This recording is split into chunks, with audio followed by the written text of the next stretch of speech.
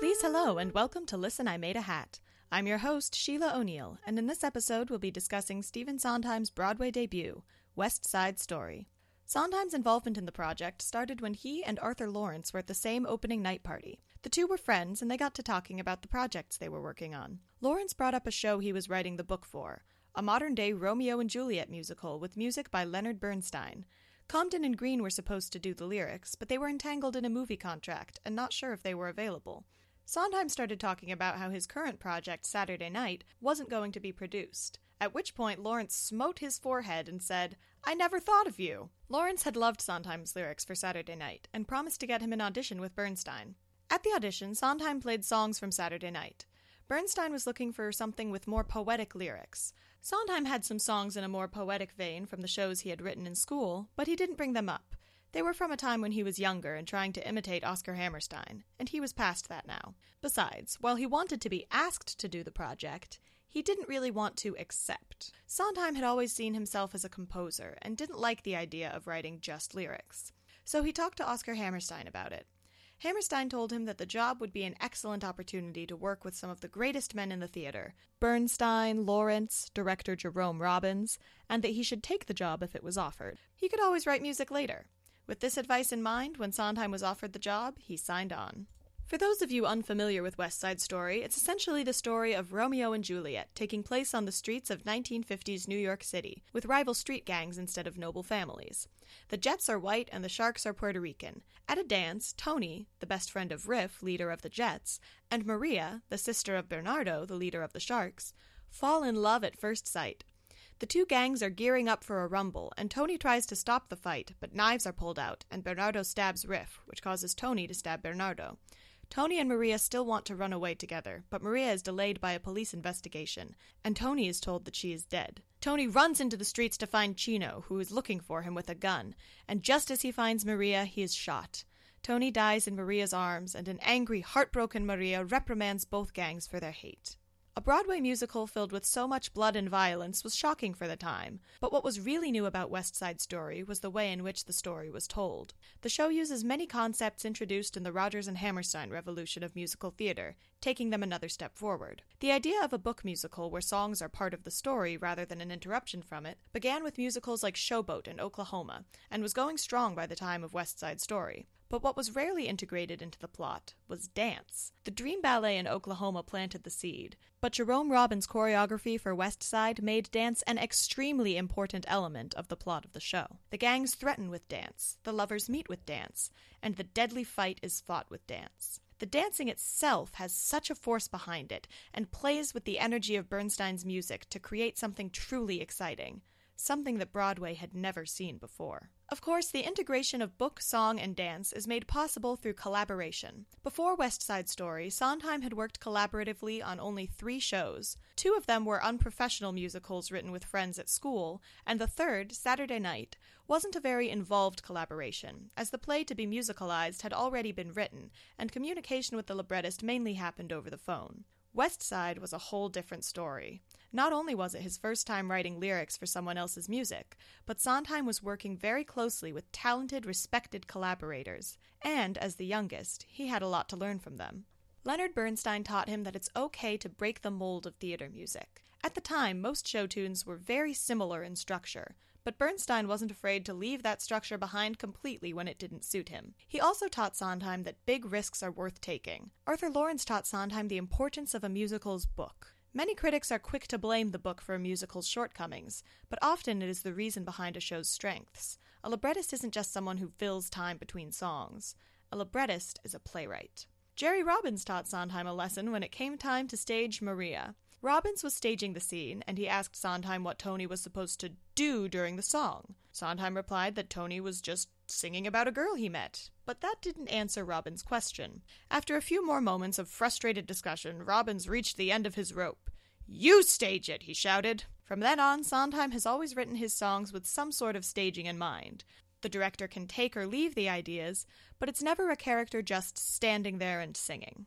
Above all these lessons, Sondheim learned that collaboration itself is an important part of his working process. Creativity thrives in a collaborative environment, where you always have someone to go to when you're stuck, and you always have someone to challenge your ideas when they're not the best they can be. Sondheim's musicals over the years are not the work of one man, as he himself is quick to point out. They are the result of a great amount of collaborative effort, and they are all the better for it. But what all of the creative minds of West Side Story lacked was any actual experience with the subject matter. These four upper-class white men didn't quite have experience with life in a gang on the West Side. The only bit of research done into making the show more authentic was Jerome Robbins going to see a gang dance. He came back very excited about one particular thing he saw. The girls gave the boys roses, and the boys put those roses in the cuffs of their pants for the dance. Robbins thought it would make a wonderful stage picture. Then came the dress rehearsal. Several flying roses and one giant mess later, the one authentic piece of West Side Story was cut. Arthur Lawrence used some real slang in the script and made the rest up himself. This reluctance to lean on slang makes sense, and Sondheim matched it in the lyrics, because slang expires quickly, and so they stuck to terms that they thought would have long-term social currency, like cool. Did these techniques work? Or is West Side Story now dated? Both the material and the theatrical techniques that were so fresh and shocking in 1957 have become integrated into the theater to the point where they are now commonplace. Cool may have stuck around, but Daddy-O and others are long dead. And in a 2004 review of the film, Roger Ebert points out that, quote, "The street gangs at war seem touchingly innocent compared to contemporary reality," unquote. And yet the show is still performed by theater companies all over the country, and indeed the world. The cast album can be found in several translations from Italian to Dutch.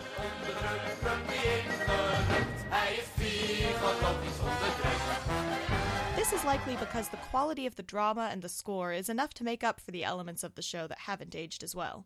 The slang may be tame, but the music is timeless, and so the show survives. Although, if Sondheim had gotten his way, the language would have been even more scandalous for the time. The original draft of G. Officer Krupke ends with a big choral F-bomb. Curse words had just started to find their way into Broadway plays, and Sondheim wanted to catch musical theater up to speed. The producers, on the other hand, were not on board.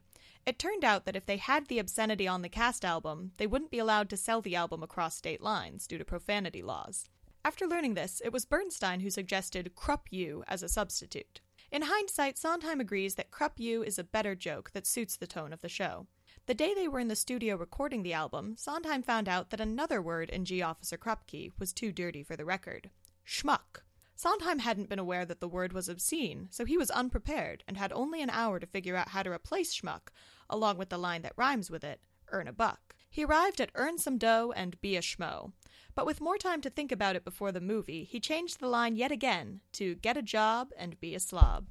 Other obscene words and phrases are hinted at with more innocent substitutes, such as mother lovin' street and when the spit hits the fan. But even these were too dirty when it came time to make the film. With the strict censorship of Hollywood at the time, these obvious suggestions at specific profanities needed to be replaced with even cleaner lines. And Riff and Tony's promise of sperm to worm became birth to earth. Even Anita's line, don't matter if he's tired as long as he's hot, needed to be changed to as long as he's here for the film. She sings it sitting on a bed, putting on stockings in a red-tinted light, but Lord forbid she call her lover hot.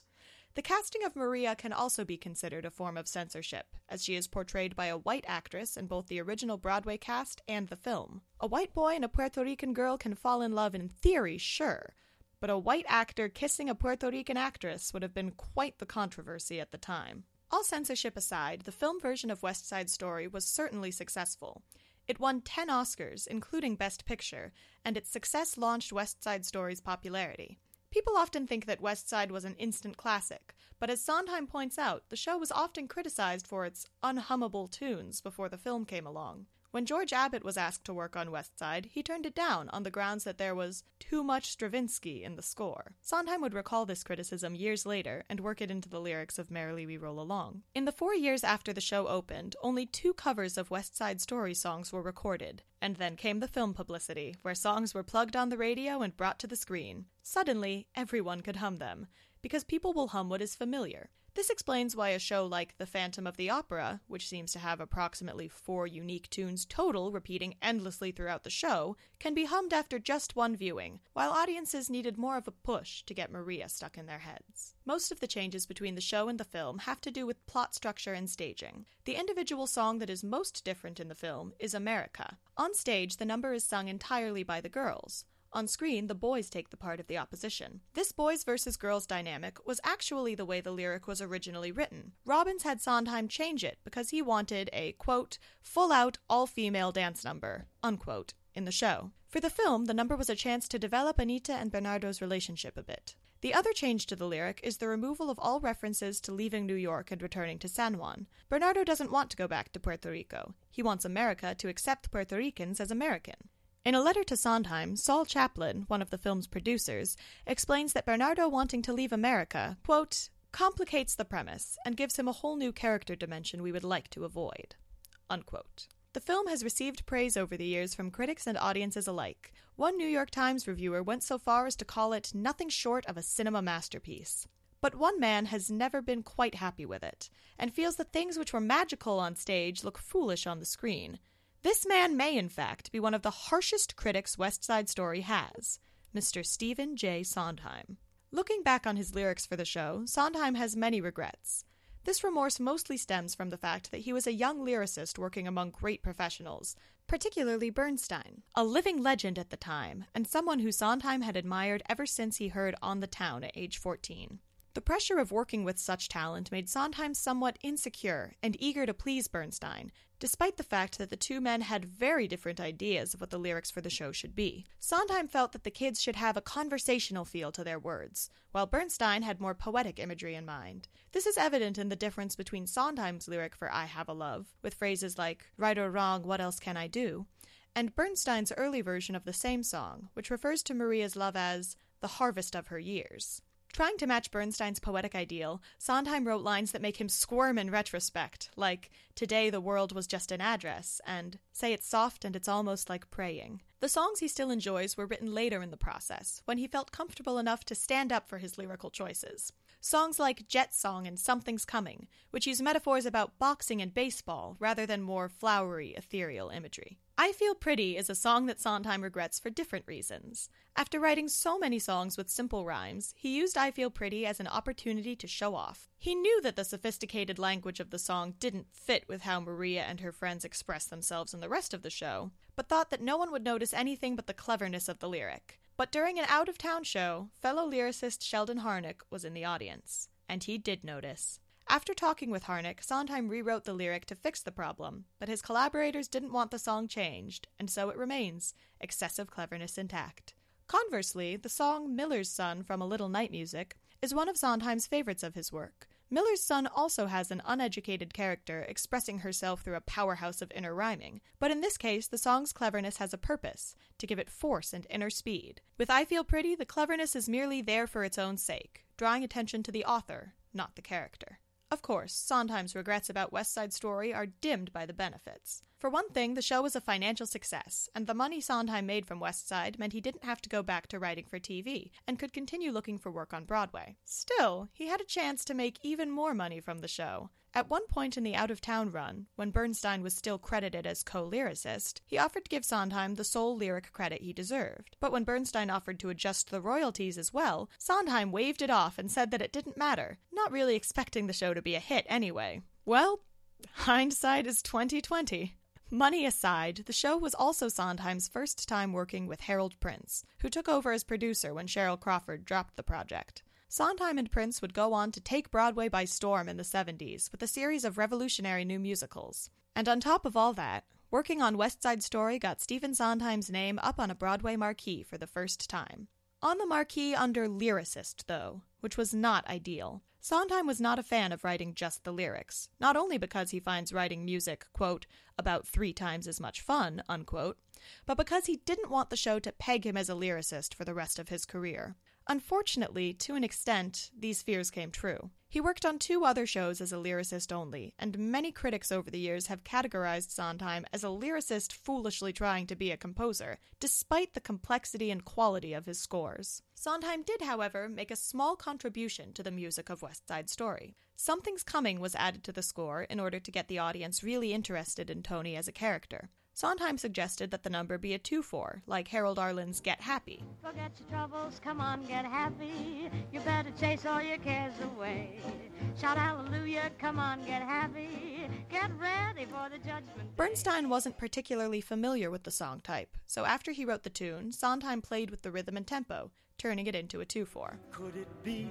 Yes, it could. Something's coming, something good, if I can wait. Aside from that, Sondheim's only influence on the score was convincing Bernstein to add some extra quarter notes to One Hand, One Heart. The original lyric of the song was, "One hand, one heart, your hand, my heart," which didn't give a lyricist a lot to work with. At the time, Sondheim teasingly wrote, "One word, one bar, my word, your bar." The opening number of the show went through several changes before it was finalized. At first, the number involved the Jets in a clubhouse taking an imaginary trip to the moon. But Robbins thought he could introduce the gangs better with dance, and so the song was scrapped in favor of the prologue. A lot of music from the clubhouse sequence was kept, and I have personally found that once you listen to the original lyrics, you will never again find the prologue quite so menacing. How long does it take to reach the moon-a-rooney? Once the prologue was established, a song needed to be added to follow it up. The first attempt was a song called Mix, which Bernstein liked, but the creative team as a whole didn't find quite right. Mix! Make a mess of them. Pay the Puerto Ricans back, make a mess of them. If you let us take a crack, there'll be less of them. There'll be less of them. And so it was replaced with Jet Song. When some of the production collaborators felt that Jet Song wasn't menacing enough, it too was replaced with a number called This Turf Is Ours. This turf is ours. Drew a big white line with a keep out sign, and they crossed it. That number turned out to be too menacing, and so Jet Song was restored. Another song that was cut from the show was a number for 3 minor members of the Jets, Baby John, Arab, and Anybody's, called Like Everybody Else. In the number, the characters bemoan the fact that they are unable to be, respectively, old, tall, and male, like everybody else. Shrimps ain't good for anything. Watching parades or the movies or anything. No good for nothing but crawling and stalling around. Stalling around. Why can't I be big like everybody else?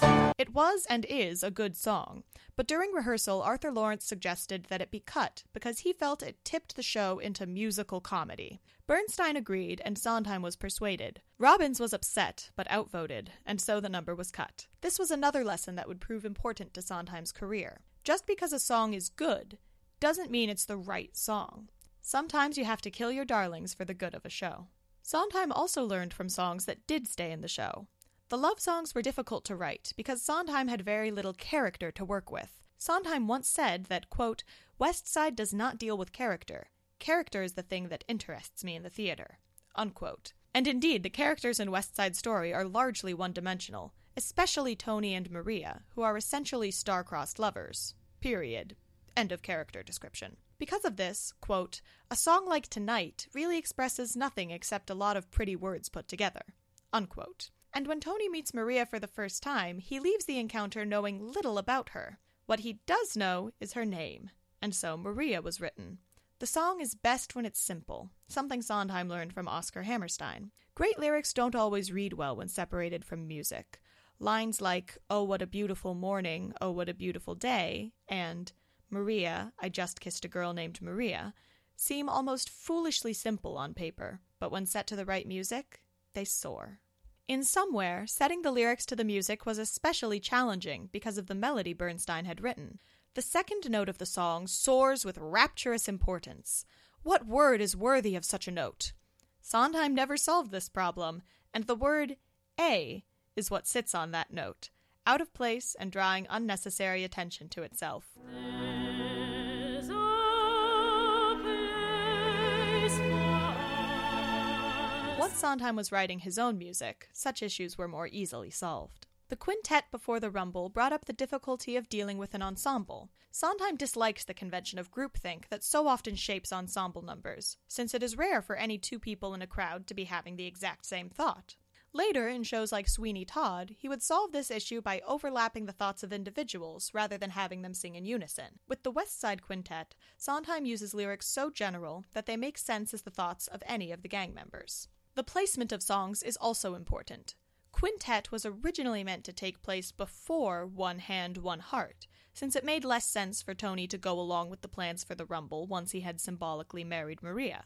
It was Jerry Robbins who insisted that the order be switched. After seeing it Robbins' way, his fellow collaborators agreed that it made the show flow better. In this instance, logical truth was different from theatrical truth.